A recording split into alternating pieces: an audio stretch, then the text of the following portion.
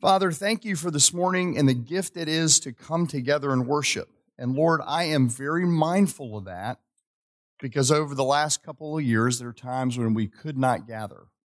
And so thank you for allowing us to be here, and thank you for how good it is to be together as a group, as a church.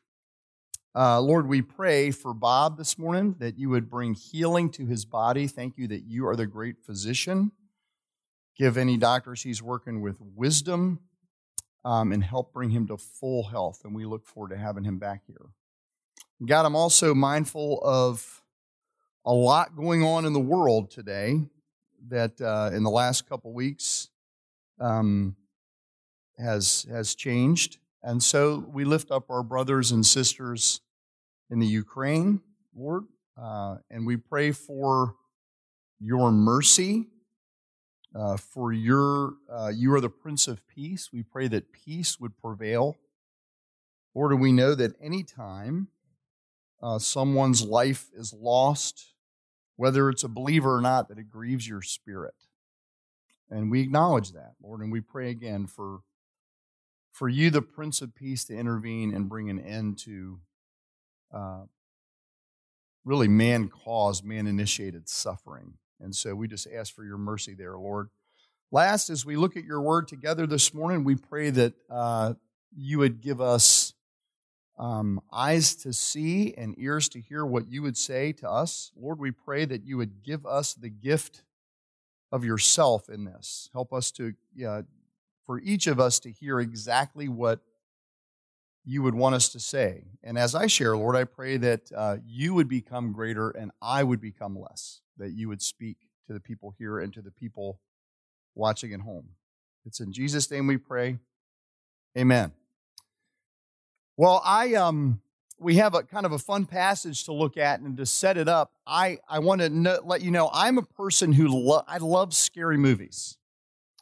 I'm a night person, and my wife is a morning person, which is God's sense of humor that works itself out in most marriages. And so a lot of times, she'll fall asleep, and I will like to watch the scary movies, and I've loved them ever since I was a kid. I remember when I saw Halloween the first time. I was 10 years old, and it terrified me. And I'm not glorifying it. It was the kind of thing where every time you went to the bathroom for a month or two, you look behind the shower curtain, that whole thing. But I actually think it started earlier. When I was a kid, 6 or 7 years old, I loved Halloween and to get dressed up. And back then, there was this one store. Bob and I are actually from the same hometown, Arlington, Virginia. And there was a store called Ayers, and it was like a hardware store that had other stuff. And that's where you would go and buy your Halloween costume. And if you're been around a little bit, you remember these. But they had a mask that had a rubber band around the back, and you just sort of put on your face like this. And then they had kind of a plastic, almost a smock, that you would put on and tie. It would tie in the back. And at the time, the show Planet of the Apes was really big.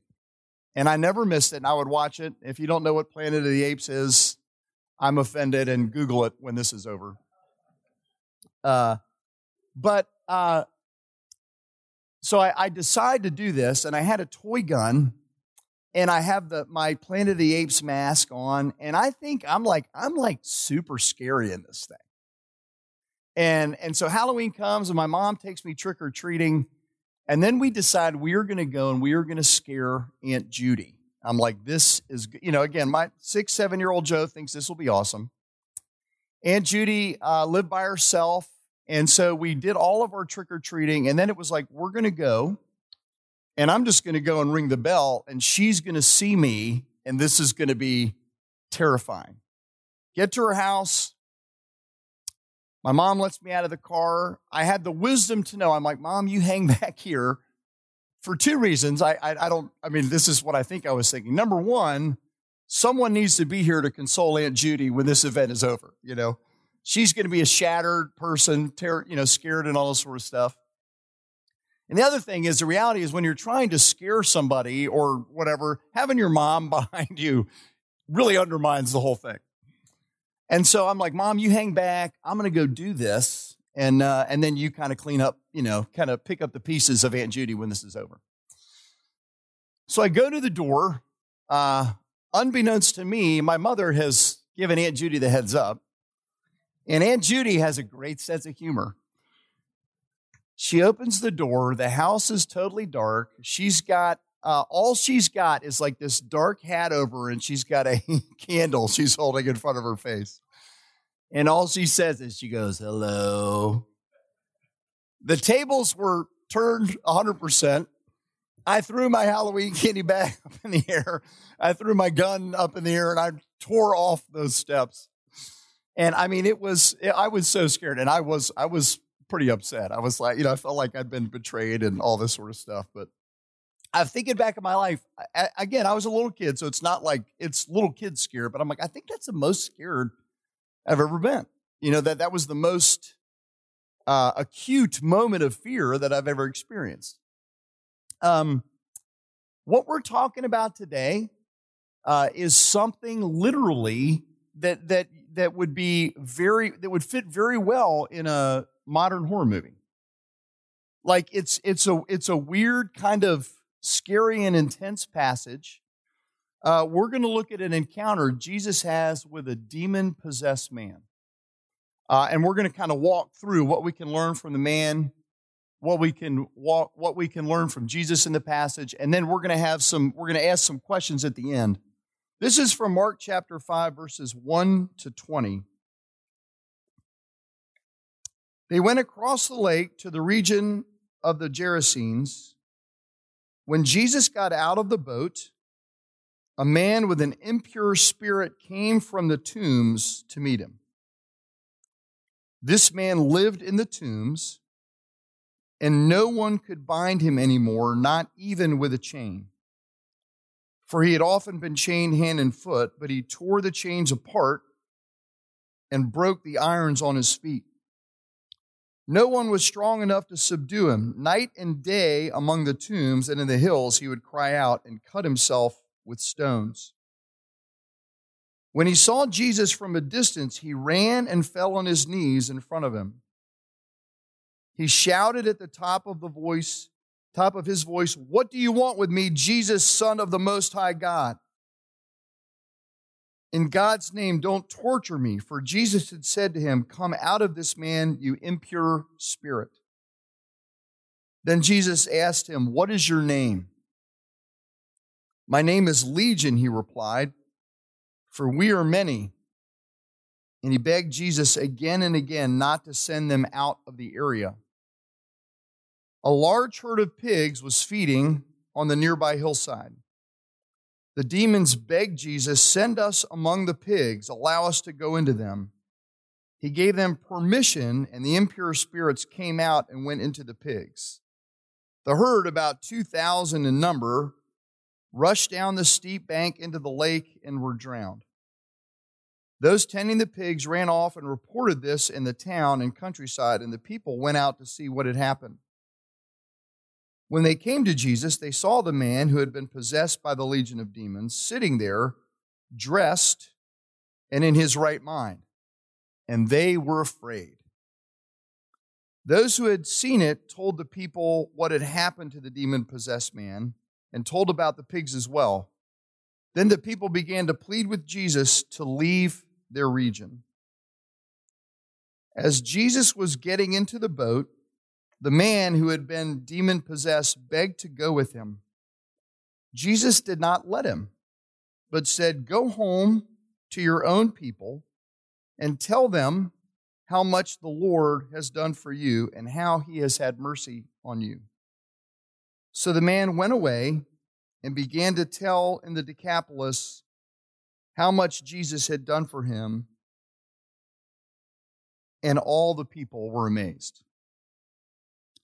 Now, we've read this before. A lot of times you read it and you kind of get a feel for this passage.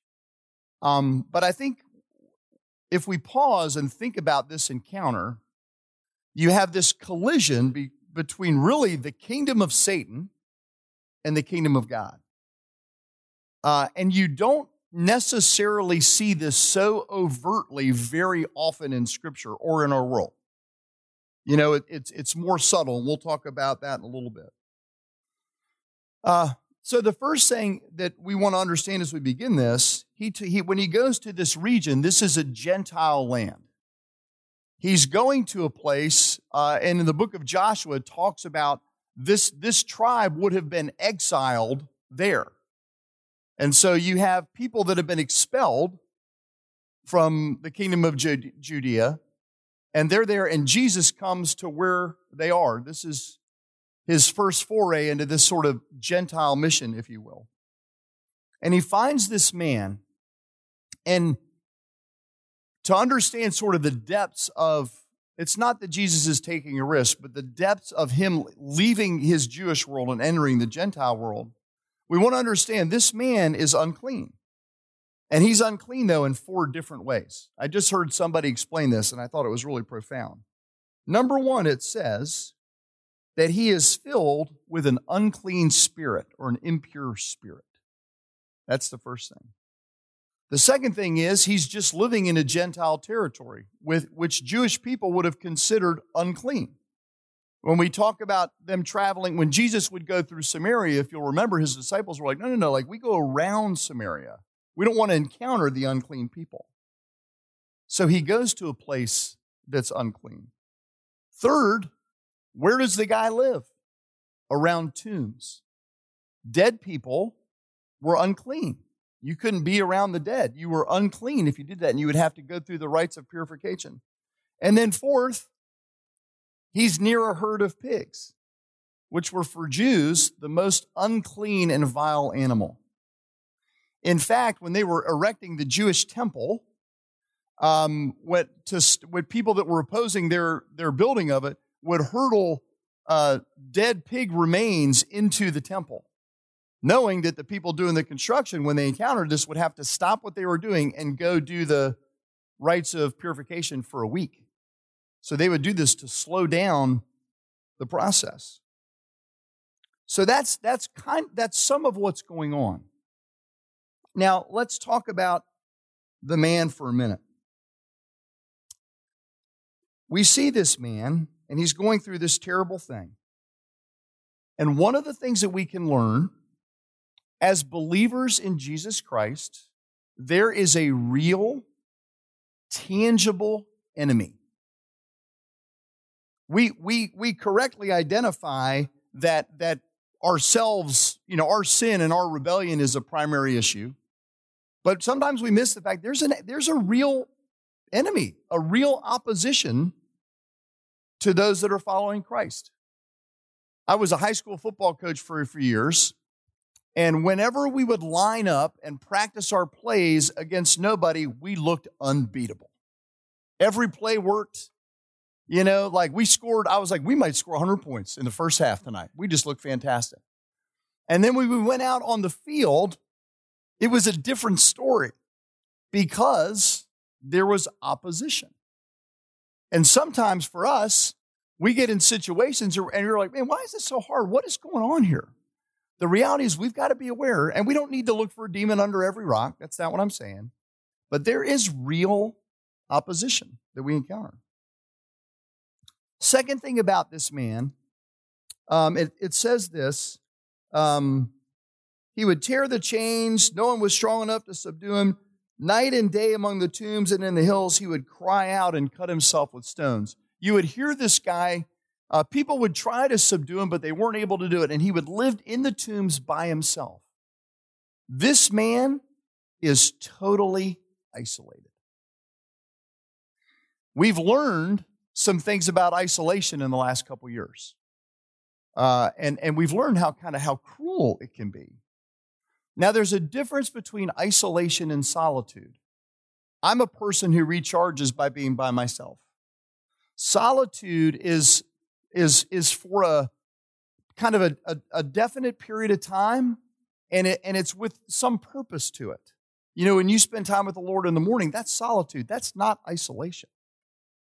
You're also, when you're in solitude, you're connected to God. This man is completely cut off from everybody. People are afraid of him. And isolation Isolation is one of the ways that we become more susceptible to being tempted by Satan. When you are alone, when you are cut off from other people, whether it's fellowship with Christians, friendship, connected to God, you are way more susceptible to temptation. And again, it's like Satan uses isolations. He will tell you you're alone when you are not. So isolation is a powerful tool in the hand of the enemy. Another thing we see with this man is the complete and utter dismantling of his life. John 10:10, we talk about it all the time. We tend to focus on the second part of the verse. The second part of the verse says, "But I have come that you might have life and have it to the full, or have it abundantly." The first part says, "The thief comes to steal and to kill and to destroy." And this is exactly what we see here. This is the thief coming in, stealing this man's life, killing whatever hope he's got, and maybe trying to kill him, or although letting him live just to torture him and destroying him. The thief comes to steal and kill and destroy. And this is a really stark picture of that. But that's part of what's going on. Usually when you and I are tempted, we are tempted like following our own set of rules. Like, sort of like, okay, God has some good ideas, but I've got some other ideas about myself. And we sort of talk ourselves into, I'm speaking for me, I think it's true of all of you, but I can know it's definitely true of me, talk ourselves into why I'm righteous. You kind of make your own list of, well, I've done this, and this, and so I'm pretty good. And so usually when we're tempted, it's kind of into a proud numbness and we forget, or we tell ourselves that we don't need God. And so usually it goes that way. This is like an overt, full frontal assault on this guy. Like, this is not that. This is sort of the other extreme. And that's what we see. The thief comes to steal and kill and destroy. He's gone into an extreme place of darkness. Some of us, particularly in the last couple of years, have felt some of this way. I work with teenagers, and depression and anxiety, mental health is at an all-time high. It was at an all-time high prior to the pandemic and escalating like a staircase. And it is now substantially worse. I have a friend who's on a regional board of a major healthcare system. And during the last couple of years, she would advise us about COVID. And when we were having a meeting one time, we asked the question about mental health, and she's a high-ranking professional, and she began to cry just in response to the question and all of the statistics and all of the things that she was seeing. So this man has gone into this place of extreme darkness, and people that, if you feel like this, if you feel like he feels, you might say to God, hey, you can't save me. You can't rescue me from this. Here's the answer. The cross is sufficient. It remains sufficient. When I talk with kids, one of the questions that they often ask, and I feel like I say this most times I speak here, but it seems to come up in every passage, is why was the crucifixion so brutal? Like why couldn't Jesus come now and there have been like a lethal injection where he took a painkiller before? Like why? I mean, they didn't just kill him. I mean, it was a brutal torture that happened before his death. And I've come up with 3 reasons. Number 1, sin is that serious to God. It is a big deal. I think we think it's like, I've made mistakes. It's like, no. This is wanton rebellion against your Creator. This isn't forgetting to lock the door. And the best analogy I can draw is that sin, our rebellion, our turning our back on God, is like coming home and catching your spouse in bed with someone else. It is incredibly offensive. And I think we kind of forget that. So number 1, I think sin is that serious to God, and it needs a harsh penalty. Number 2, so that nobody, no matter what you've been through, can say to Jesus, hey, you don't really know how hard my life has been. You haven't been through hard things like I have been. And when it talks about we have a great high priest, Jesus, fully God, fully man, whatever terrible or difficult thing we're going through, he gets it. He really gets it. He has suffered immensely. And for parents, God exists in a Trinity, God the Father, God the Son, and God the Holy Spirit. I don't know exactly how that works. I went to seminary, I read books. Let me tell you a secret. Nobody really knows. It's great, and God exists in a relationship, but we don't really understand the depths of it. Like people in, 1000 AD didn't understand electricity. But here's what's really great for parents. God the Father knows what it's like to see his son suffer. Think about that. You watch your kids go through stuff. God relates. He gets it. So the second reason for the brutality of the cross is that Jesus, none of us can say, hey, you don't know how hard my life is. And the third reason, and I think about this man, is that there is no sin so great. There is nothing you have done that is so great. And I think for some people, maybe something that's been done to you that's so great that Jesus couldn't pay for it on the cross. Sometimes we bring it in and say, you really couldn't love me. You couldn't love me enough. You couldn't forgive this thing. He can't. And I think that's why the cross, that's when we look at this man, that the cross is sufficient. This guy has, I don't know how the mechanics of it work, completely under the control of Satan. And Jesus died for him the same way. He died for somebody that looks nice and goes to church. Another thing about the man, this is going to sound a little obvious. The man was not happy. I think that's fair.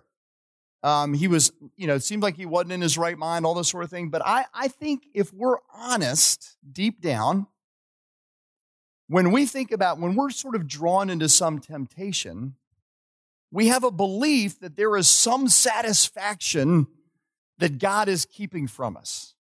And if we would kind of move this way a little bit, that there would be we're like, oh, I really like, that would be really satisfying. That would be really satisfying, something I really want. And it's not. This guy, I don't know what his gateway, we talk about gateway drugs. I don't know what the first step was in this process. It doesn't tell us. But for us, the first step is often something we think, oh, I think I maybe want that. Maybe you feel like it's just a little move away from the Lord. It's not a big deal. It's just like a step or two. And I just think it's important to know that this man is absolutely miserable. He's not happy. There's nothing about giving yourself over to sin. Ultimately, it's really satisfying. It's a lie. And our enemy tells us that lie over and over. And a lot of times, I fall for it. So those are some things about the man. What do we learn about Jesus from this passage? Number one, Jesus can enter into any place or any mess we can imagine. He's not afraid. He goes to a place that he doesn't belong with people that won't like him, and he's undeterred. He could overcome the rules of the Jews and transcend them. One of the things I thought about is we've got sometimes little structures that we build, little sort of righteousness tests. Which ones do we apply? What's your little list? Oh, if I do these things, then I'll be okay. Jesus transcends that. Second thing about Jesus demonstrates total power over demons. We do have opposition, we have an enemy. But when it's Jesus versus our enemy, it is not a fair fight. They're not wrestling They're not wrestling for dominance. It's not like that. Jesus does what he wants there. He has complete and total power over Satan and demons. How do we know this? Number one, what's the first thing the guy does? It says, when he saw Jesus from a distance, he ran and fell on his knees in front of him. Immediately, this guy does this. He goes and he worships him. He goes and worships Jesus. I don't know if this is the human part inside the man. I read about this week. Or the demonic part acknowledging who God is. But he falls before Jesus and he worships him. So that's the first thing. Again, no one have been able to control or subdue this thing. As soon as Jesus shows up, immediately, game over. And that's number one. Number two, it begged Jesus to send him into the pigs. And when you read this passage, you're like, let's leave the pigs out of this. Like, what do the pigs do? They're just walking around doing, here's the deal with it. It's actually really interesting. So, one of the things that you can learn about is there's a thing called, a theologians talk about, called a theology of place. Okay? And that's why, at some level, like there's some places if you visit, that it carries with it the sense of its history. So we had a friend who recently moved to Poland. He's with the State Department. We don't really know what he does. He's busy right now, I can tell you that. But, and he said, hey, you should come visit, it'd be great. And he goes, we live near Auschwitz, the concentration camp. And he'd been there before, and he talked about it. He goes, when you walk around the grounds, you feel what's going on. Like you almost, it is, and they've maintained certain things to, as a reminder of what happened. But there's a thing called a theology of place, and there's sort of evil or satanic devil strongholds. Pigs at that time. Well, let me say one more thing about the theology of place. I'm gonna tell you about a movie. This is a movie that is not for children. I want to be clear. There's a documentary on Netflix. It's called Wild Wild Country. It is about a guru and a cult that bought a property in the Pacific Northwest.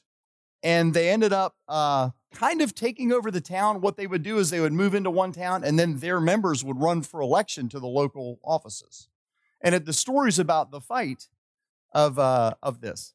And so it's this really bizarre thing. It's a bizarre movie, and again, it's not for children.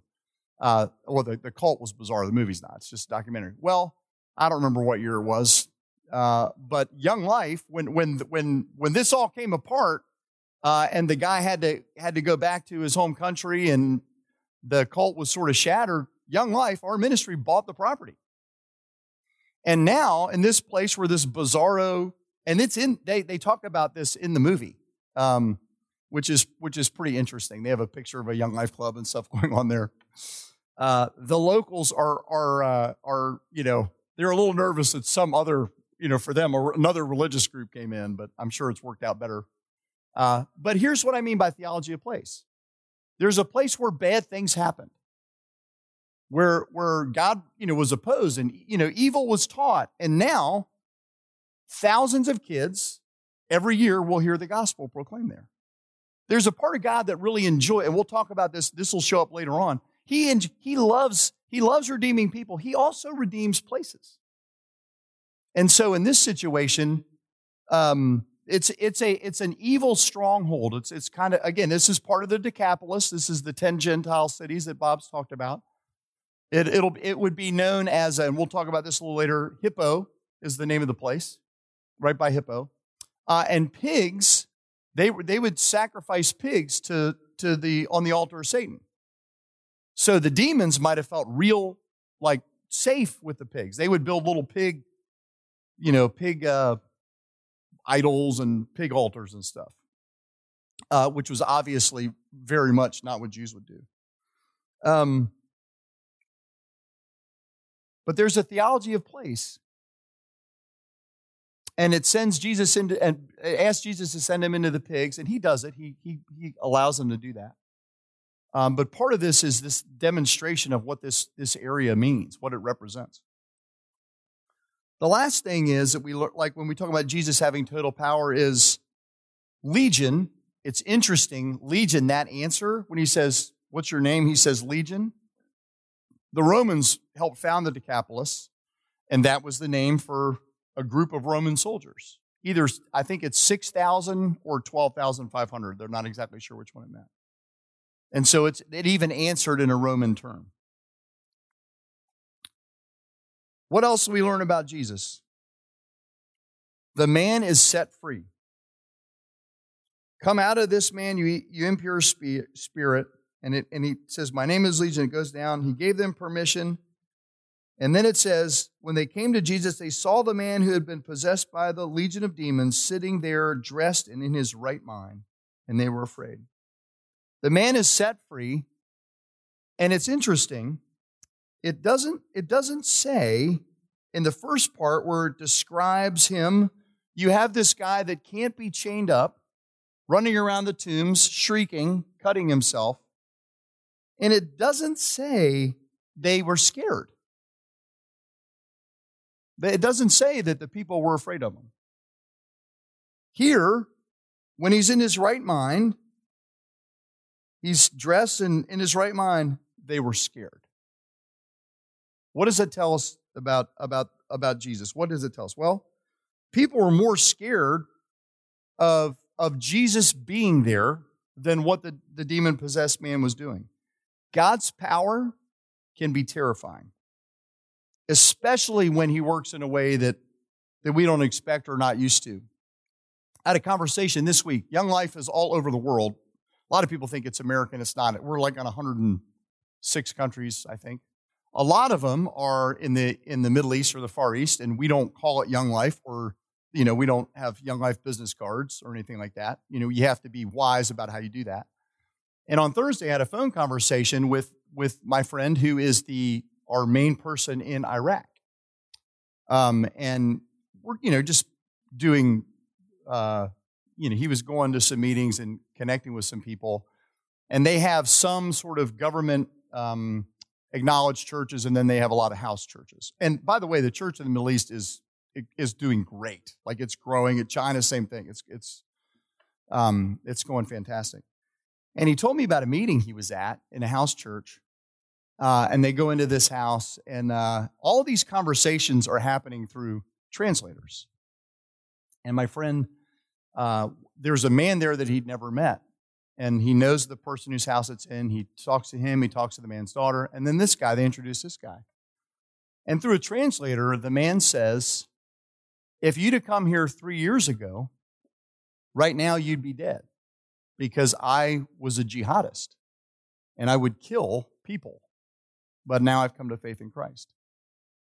That's a situation that when you think about the power of God and it's scary, my friend, I'm like, that is a scary situation. I'm like, what if this is a cover, But like, the power of God can be really scary. And that's like kind of an extreme example that most of us will not experience. But here are the ones that we do experience. We are often more afraid of what following Jesus is going to cost us than anything else. The man that mentored me, he said this 100 times if he said it once, and it is so true. He said it's more easy to get people to believe in life on Mars than it is to believe that Jesus Christ is who he said he is. He says the reason believing in life on Mars doesn't cost you anything. Following Jesus, believing in him, if he is who he said he is, it should cost us everything.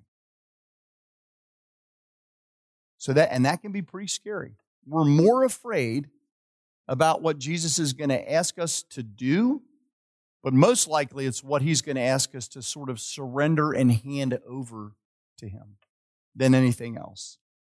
And the people in this passage, when they show up there and the man is in his right mind, they're scared. It does, again, what a strange response. I think, again, I get it, but it's like, wow, you think that he'd been scarier before. Now, this man understandably wants to go with Jesus, and we're coming to the last lap. The man understandably wants to go with Jesus.